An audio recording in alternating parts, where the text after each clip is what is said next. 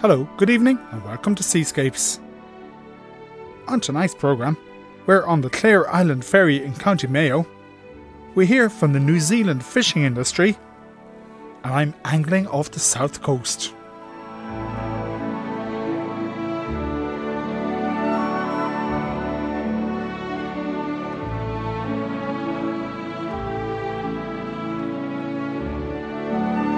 In this country, to support life on our offshore islands, the Irish state provides subsidised lifeline transport services for inhabited islands in Donegal, Mayo, Galway and Cork.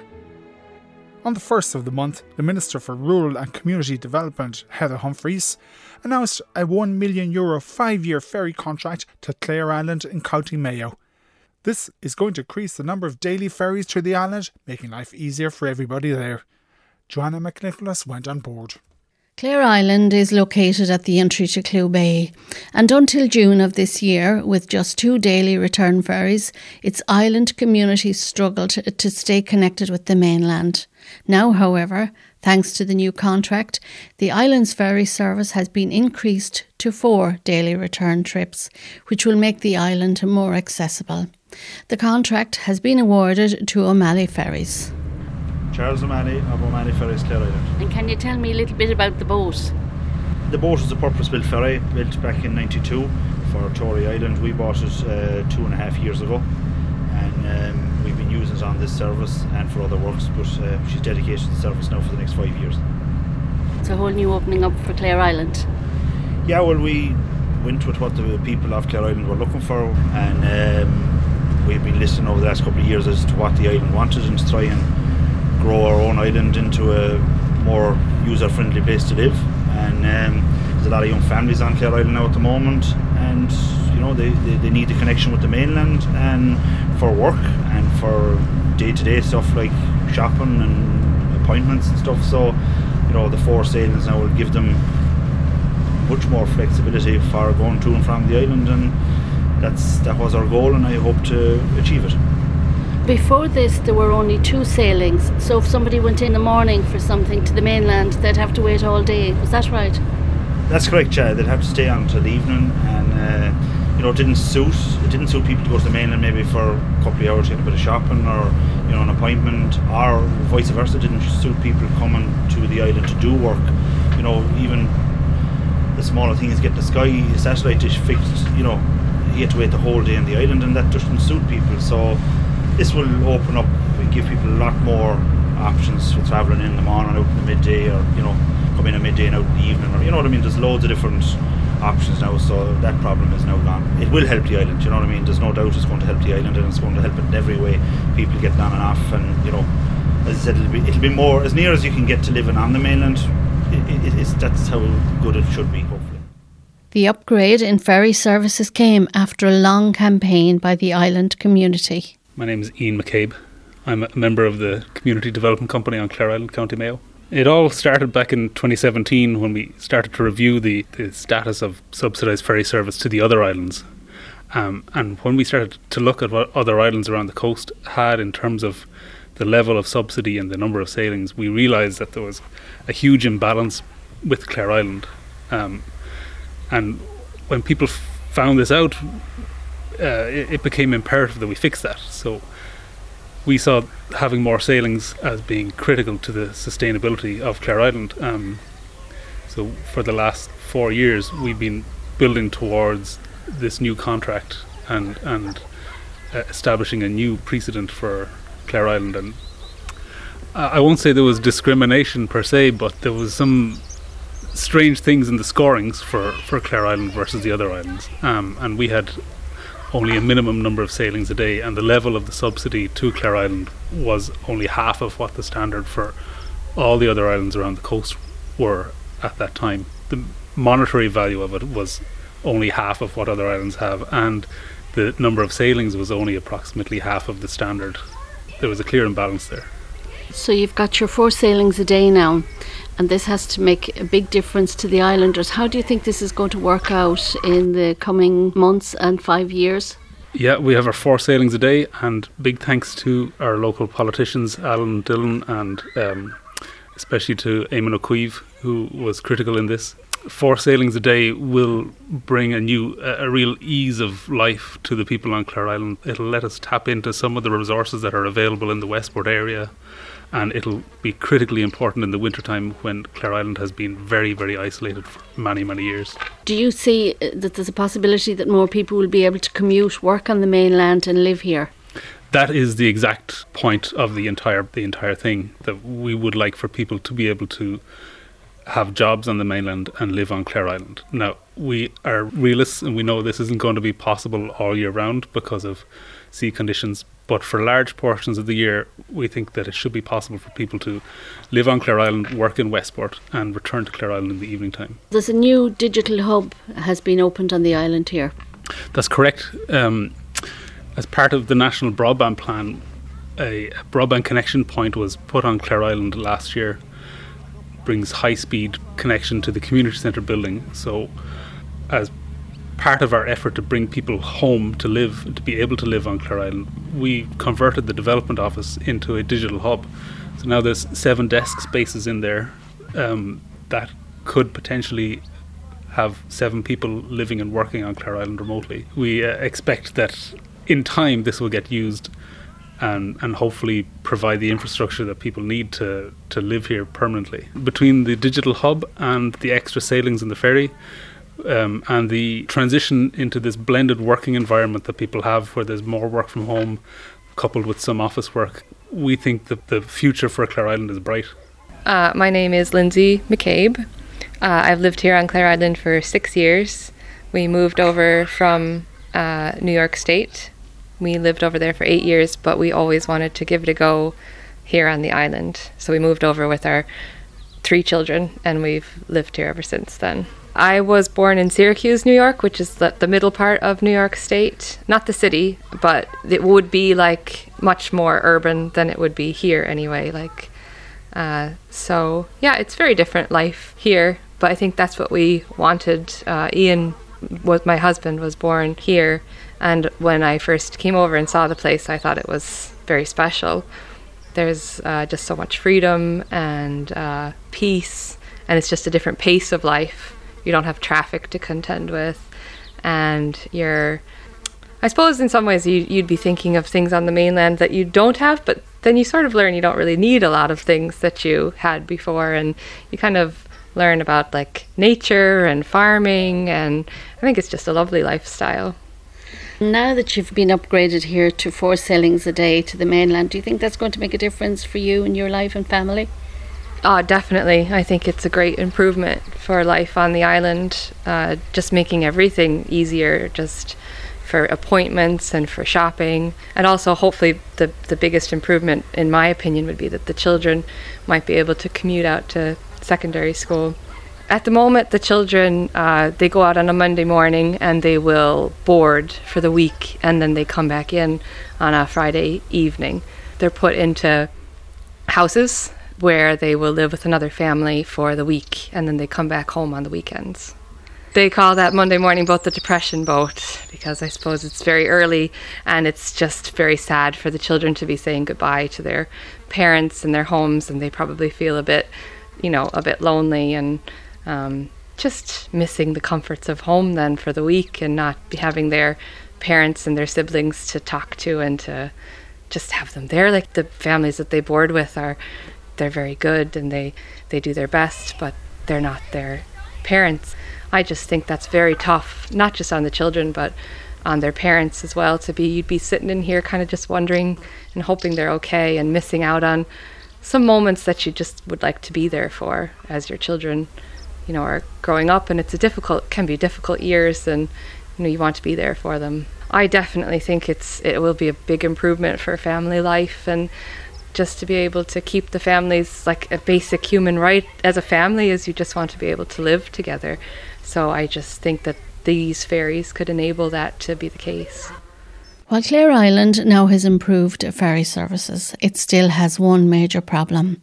The ferry's designated mainland pier at Roonagh, near Lewisburg, experiences huge Atlantic swells, making it completely inaccessible for most of the winter months. One of the biggest hurdles we have to get over is Roonagh Pier. The weather conditions can change like that, and then you're left with a problem where you could take people off Clare Island in the morning, and they get to Runa, and then they have to come back from maybe Achill or Old Head in the evening, and then the next day they go out, their car can be left in Achill, and they have to go from Runa. So it's an hour and a half to drive from Runa to Achill to get your car, so your day is gone trying to get back into your car, and it just doesn't work. It's very hard, and we need a new pier someplace on the mainland that will benefit both Clare Island and Innistirk, because we run the service to both islands, and we're facing these problems every single day. In the winter, not so much in the summer, but in the winter we face these problems every day, and it's the same problems. Cars not at the designated pier Runa, or that you go to the other pier, and it just doesn't suit. So it is a big problem, and we need input from the government and the state bodies that can give us the funding to do something about it. We all have an idea of where we want to put a pier. It needs studies and it needs all that before it can go ahead, but without the money we can do nothing, and that's the biggest problem we have right now. Even from getting people off with the lifeboat or whatever, if you have emergencies, you're restricted, and that has to change. It has to change for the people there. So the next best pier is Cloughmore and Achill, but it's a longer trip by sea and it's a longer trip by road, and it's not as user friendly as Runa. There's no steps in it, you're using gangways and stuff, so we just need a new harbour, full stop. Joanna McNicholas on the Clare Island Ferry. Over recent weeks, we've heard from two large protests by men and women involved in the fishing industry in Dublin and Cork. And while the business here is in an existential crisis, it's thriving in other parts of the world. Alex Taylor is a young man born and brought up in Ireland, but who holds dual New Zealand citizenship. He now works on a trawler in the Southern Ocean, and I caught up with him recently by WhatsApp to hear about his life on board a New Zealand trawler and about the fishing industry there. To be fair, I moved over to New Zealand coming up to nearly 5 years ago. A break to get away from Ireland, really, and to catch up with family this side of the world. And just for the next couple of years, I ended up staying in New Zealand, north and south, and bouncing between here and Aussie. And when COVID finally hit, last year I was actually in Sydney. And obviously there was complications with being Kiwi residents, being in Australia, and what was going to happen with if everything shut down. We were all advised to either go back to your home country or go back to New Zealand. So I went back there and fell into the fishing industry through lockdown, because in New Zealand, as most primary industries go, they couldn't slow them down, and the fishing industry had to keep going through COVID. So we just kind of worked through that and have been kind of there since. You've dual citizenship with Ireland and New Zealand, but you're not a stranger to the fishing industry. No. My fishing industry experience really started when I left school, and I joined with a local crowd. I joined with a local fisherman in our town who fishes the Rachel J out of Kinsale, and I did that for over a year, and so I had an idea of what I was getting into. But didn't expect it to last this long again, working a full year fishing in New Zealand. And it's your working week. How does it go? Your working month? Do you have a few weeks on, few weeks off? How does it work there? Because at the moment there's a huge debate in Ireland about fishing, the fishing industry, the future of it, and fishing quotas. How does it work for you now in New Zealand? In New Zealand, they have a pretty well managed system. It's very a sustainable system, I'd imagine, would be the best word for it. They look after their waters. The quotas are given in place to Kiwi vessels, which mostly are the only vessels that fish their own fishing grounds, which is the way it should be.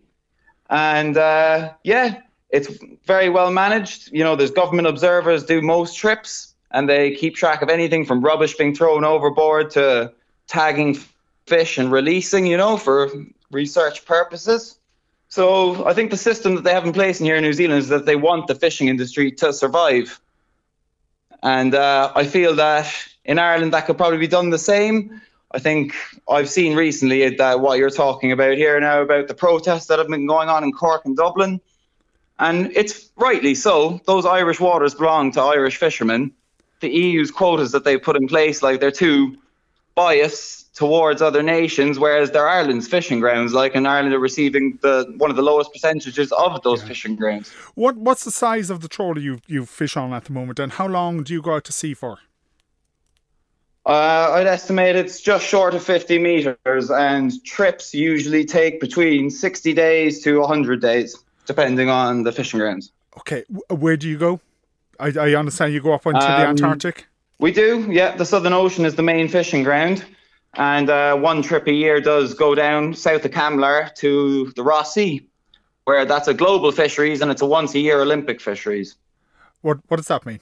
Well, an Olympic fishery is that it starts at a certain time, there's only certain vessels there, and the season closes once there's a set quota in place. So it's just, the Olympic fishery style of it is just the limited amount of vessels, I'd imagine, that fish this region. Okay, so when you're gone for your, 6 weeks, 60 days, what's your working day, what's your working week like? The boat works just in shifts, Fergal, really. It's 8 on, 8 off from when you wake up to when you knock off. And that's just like clockwork from once you leave till the trip ends. And how many crew would you have? Between 20 or 30, I suppose, depending on the size of the vessel. And what are you catching, or what are you aiming to catch? And what style of fishing are you using? In that region, it's toothfish. What are they? Patagonian and Antarctic toothfish, same species. They're just a deep sea cold water fish, and deep sea within like a couple of kilometres deep, and native to that southern region of the world, mostly in and around 70 degrees or north on longitude. We're on longliners. Okay, so you're using hooks essentially? Yeah, it's just a line with a lot of hooks. The name's pretty self-explanatory, and you leave them out and then just pick them up in rotation, obviously being auto-baited. Okay, is it a tough life? Some days are hard, some days are good, but that's just like normal life in itself. It's maybe just a little bit more extreme. But you find your routine, and like most things, the human adapts. Yeah, you must have seen some pretty extreme conditions. The weather down the Southern Ocean's rough, but I'd imagine it's rough in most places in the world. Like the North Sea as well would get rough, I'd imagine. But there's some pretty rough weather out there. But it is what it is. Swells when you're taking them head on in the face and you're trying to get the line on board and you're trying to gaff fish at the same time. It's a tricky situation sometimes. You see some pretty crazy stuff that you'd only see on TV before. I don't know, nothing like the Titanic anyway. It's hard to describe, but it's one of those things you kind of have to do it yourself to figure that out. What size are the fish, these toothfish? Anything from the starting range, I suppose there could be anything between 5 and 10 kilos all the way up to 100. It's a sought-after fish, I'm not sure to where. One that I hadn't heard of until I moved this side of the world. Yeah. And the way longlining's done is it's quite specific in the fish that you catch, because obviously you use a certain kind of bait. Normally anything you catch is the one that's relevant to what you've put out. Does it get very cold down there? It does indeed, yeah. Colder than home, but ice on deck, not as bad as you would see in Deadliest Catch, but you'd know about it. What's life like on board when you're gone for that length of time? When you're on your downtime, what do you do? Get as much sleep as you can, eat as much as you can beforehand. Best game plan I could offer. And what a great outlook on life he has. Many thanks to Alex Taylor for speaking to me from New Zealand. Right now, angling right across the country is in full swing. And last weekend, I went fishing out of Kinsale with renowned sea angler Joe McPeak. It was a grey enough day to start, but we had, in the end, tremendous angling. Lots of species, and almost all fish returned alive. Joe, we've had an incredible day fishing. What species have we caught? I'm not too sure. We've cod, ling, pollock, grey gurnard, tub gurnard, streaky gurnard, we think, mackerel, ling. Whiting that we're going to take home for dinner. Oh yeah, loads of whiting, yeah. It wasn't bad, although some of the other boats were saying it was a bit scratchy. Yeah. So we moved around quite a bit. Yeah, well, you're looking for fish, looking for different grounds, you're looking for birds feeding. Obviously, rocky ground tends to be pollock. My arm is sore from the pollock. Well, you see, you're very lucky. You know, I'm an amateur skipper, but I know what I'm at, I hope. We've a bit of fun down here in Cork with some of the local lads. I keep telling them that I'm definitely becoming the best skipper, but I'm sure they'll teach me a lesson or two shortly. Well, I know it's the thing about fishing like this, we're actually putting back about 90% of what we catch. Yeah, I mean, most anglers do, unless they're taking something home for the table or for their friends, particularly mackerel, whiting, cod, some would, and ling. But some species are not great at going back, unfortunately. But I would say, on average, somewhere around 90% plus go back. Yeah. So the pollock go back fairly well. The pouting don't go back. They suffer badly when they're brought to the surface. Can't quite figure it out. Some of them do go back quickly, some of them don't. You normally know if they're bloated that they probably won't go back. And the smaller ones don't go back, so the seagulls that we're surrounded by get them. Yeah, certainly the seagulls, they seem to be following the leisure craft more so than the fishery. There's no trawlers really working inshore anymore anyway. You're here now, you're filleting this. It's the best fish of the day we caught. It was a good cod, yeah, off the old head. Off the reef, sometimes you can get them, although they've become a little bit scarce over the last few weeks. There were plenty of them around earlier in the season. Are they a winter species? Do they move way offshore in summertime? Normally they're associated being winter species, especially along the south coast, but Kilmore Quay can have cod right through the season. Yeah. It was always associated being a winter, but definitely in parts of the coast they're there all year round. Okay. And there are plenty of fish. If you know where to look, and does luck count? Luck always counts in every sport and every pastime. But what I would say is that for the last 4 to 6 weeks, it's been quite scratchy around the coast. We can't figure it out, and it's not just the anglers; it's the fishermen, the crab fishermen, lobster fishermen. Are saying that it's a bit scarce. We noticed a few weeks ago a huge amount of red tide. It was covering the lines, etc. So whether that's affecting the gills of the fish and they're going offshore away from it, I can't tell.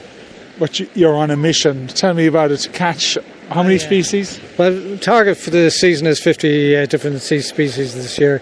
So headed out of Dublin, and quite often people think there's no fishing in Dublin. There's some great fishing, and just in the last couple of weeks there's super tope fishing and smoothhound fishing and ray fishing, and then down the coast of Wicklow looking for spur dog, but we didn't get them, but we got the tope off Wexford, and then various species including specimen spur dog off Kilmore Quay, bass. So at present my target, as I said, is 50. I think I'm on 42 species at present. So what are the elusive ones? Well, I was very lucky the other day. We were out sharking. We got some blue shark. I got a hake, which is very elusive. Why? They're the most common fish you see in a restaurant. Why are they elusive? They're caught by the trawlers. They're very rarely caught on hook and line. So it's a bonus fish. The sharking was fairly good. Patchy. 10 days ago we had 9 blue shark, and we had poor beagle to the boat. But this year it would appear that there are bigger shark around, and we think we had a mako. We had a very big fish to the back of the boat, but he bit through the line about 10 feet down. There was 2 of us on the rod. It was a big fish. Okay. And all the sharks, do you take the sharks on board, or you just cut them before they get on board? Because you want to get them back safely. Yeah, the blues, we often bring them on board because we tag them for the inland fisheries. And some of the fish we just try and take the hook out, and some of the but the bigger fish, the bigger shark, you're a bit wary of. It's not just their teeth, it's their tail, break your legs. What are the elusive species? What do you still have to catch? Believe it or not, places have been quite difficult to skate. Gilthead bream, bluemouth bass, and let me see, the black bream, blonde ray, stingray, turbot, brill, bluefin tuna, and albacore. Are they all very specialised fishing? Yeah, they're all specialised. Every species is almost specialised, with the exception maybe of pollock and mackerel. You have to target them. You have to know where they're going to be. Certain fish will be over sand, some will be over rock, some will be chasing bait fish like the big tuna, but that's all licensed now, so I'll be fishing with one of the licensed skippers. A few species still to go there, but maybe we'll catch up with Joe McPeak to see how he's getting on later in the summer. Waterways Ireland have a boat sale at the moment of abandoned boats from the inland waterways. You'll find details of the sale and the bidding process on their website, and we'll have a report on what's available in their yard in Athlone on the programme next week.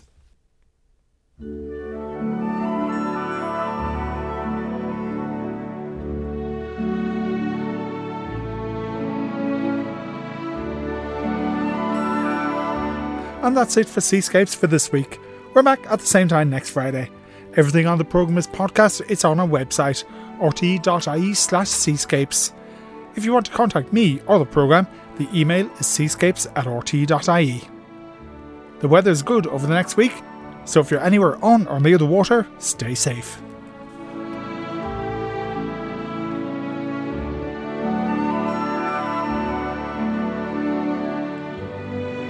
Seascapes is presented and produced by Fergal Keane.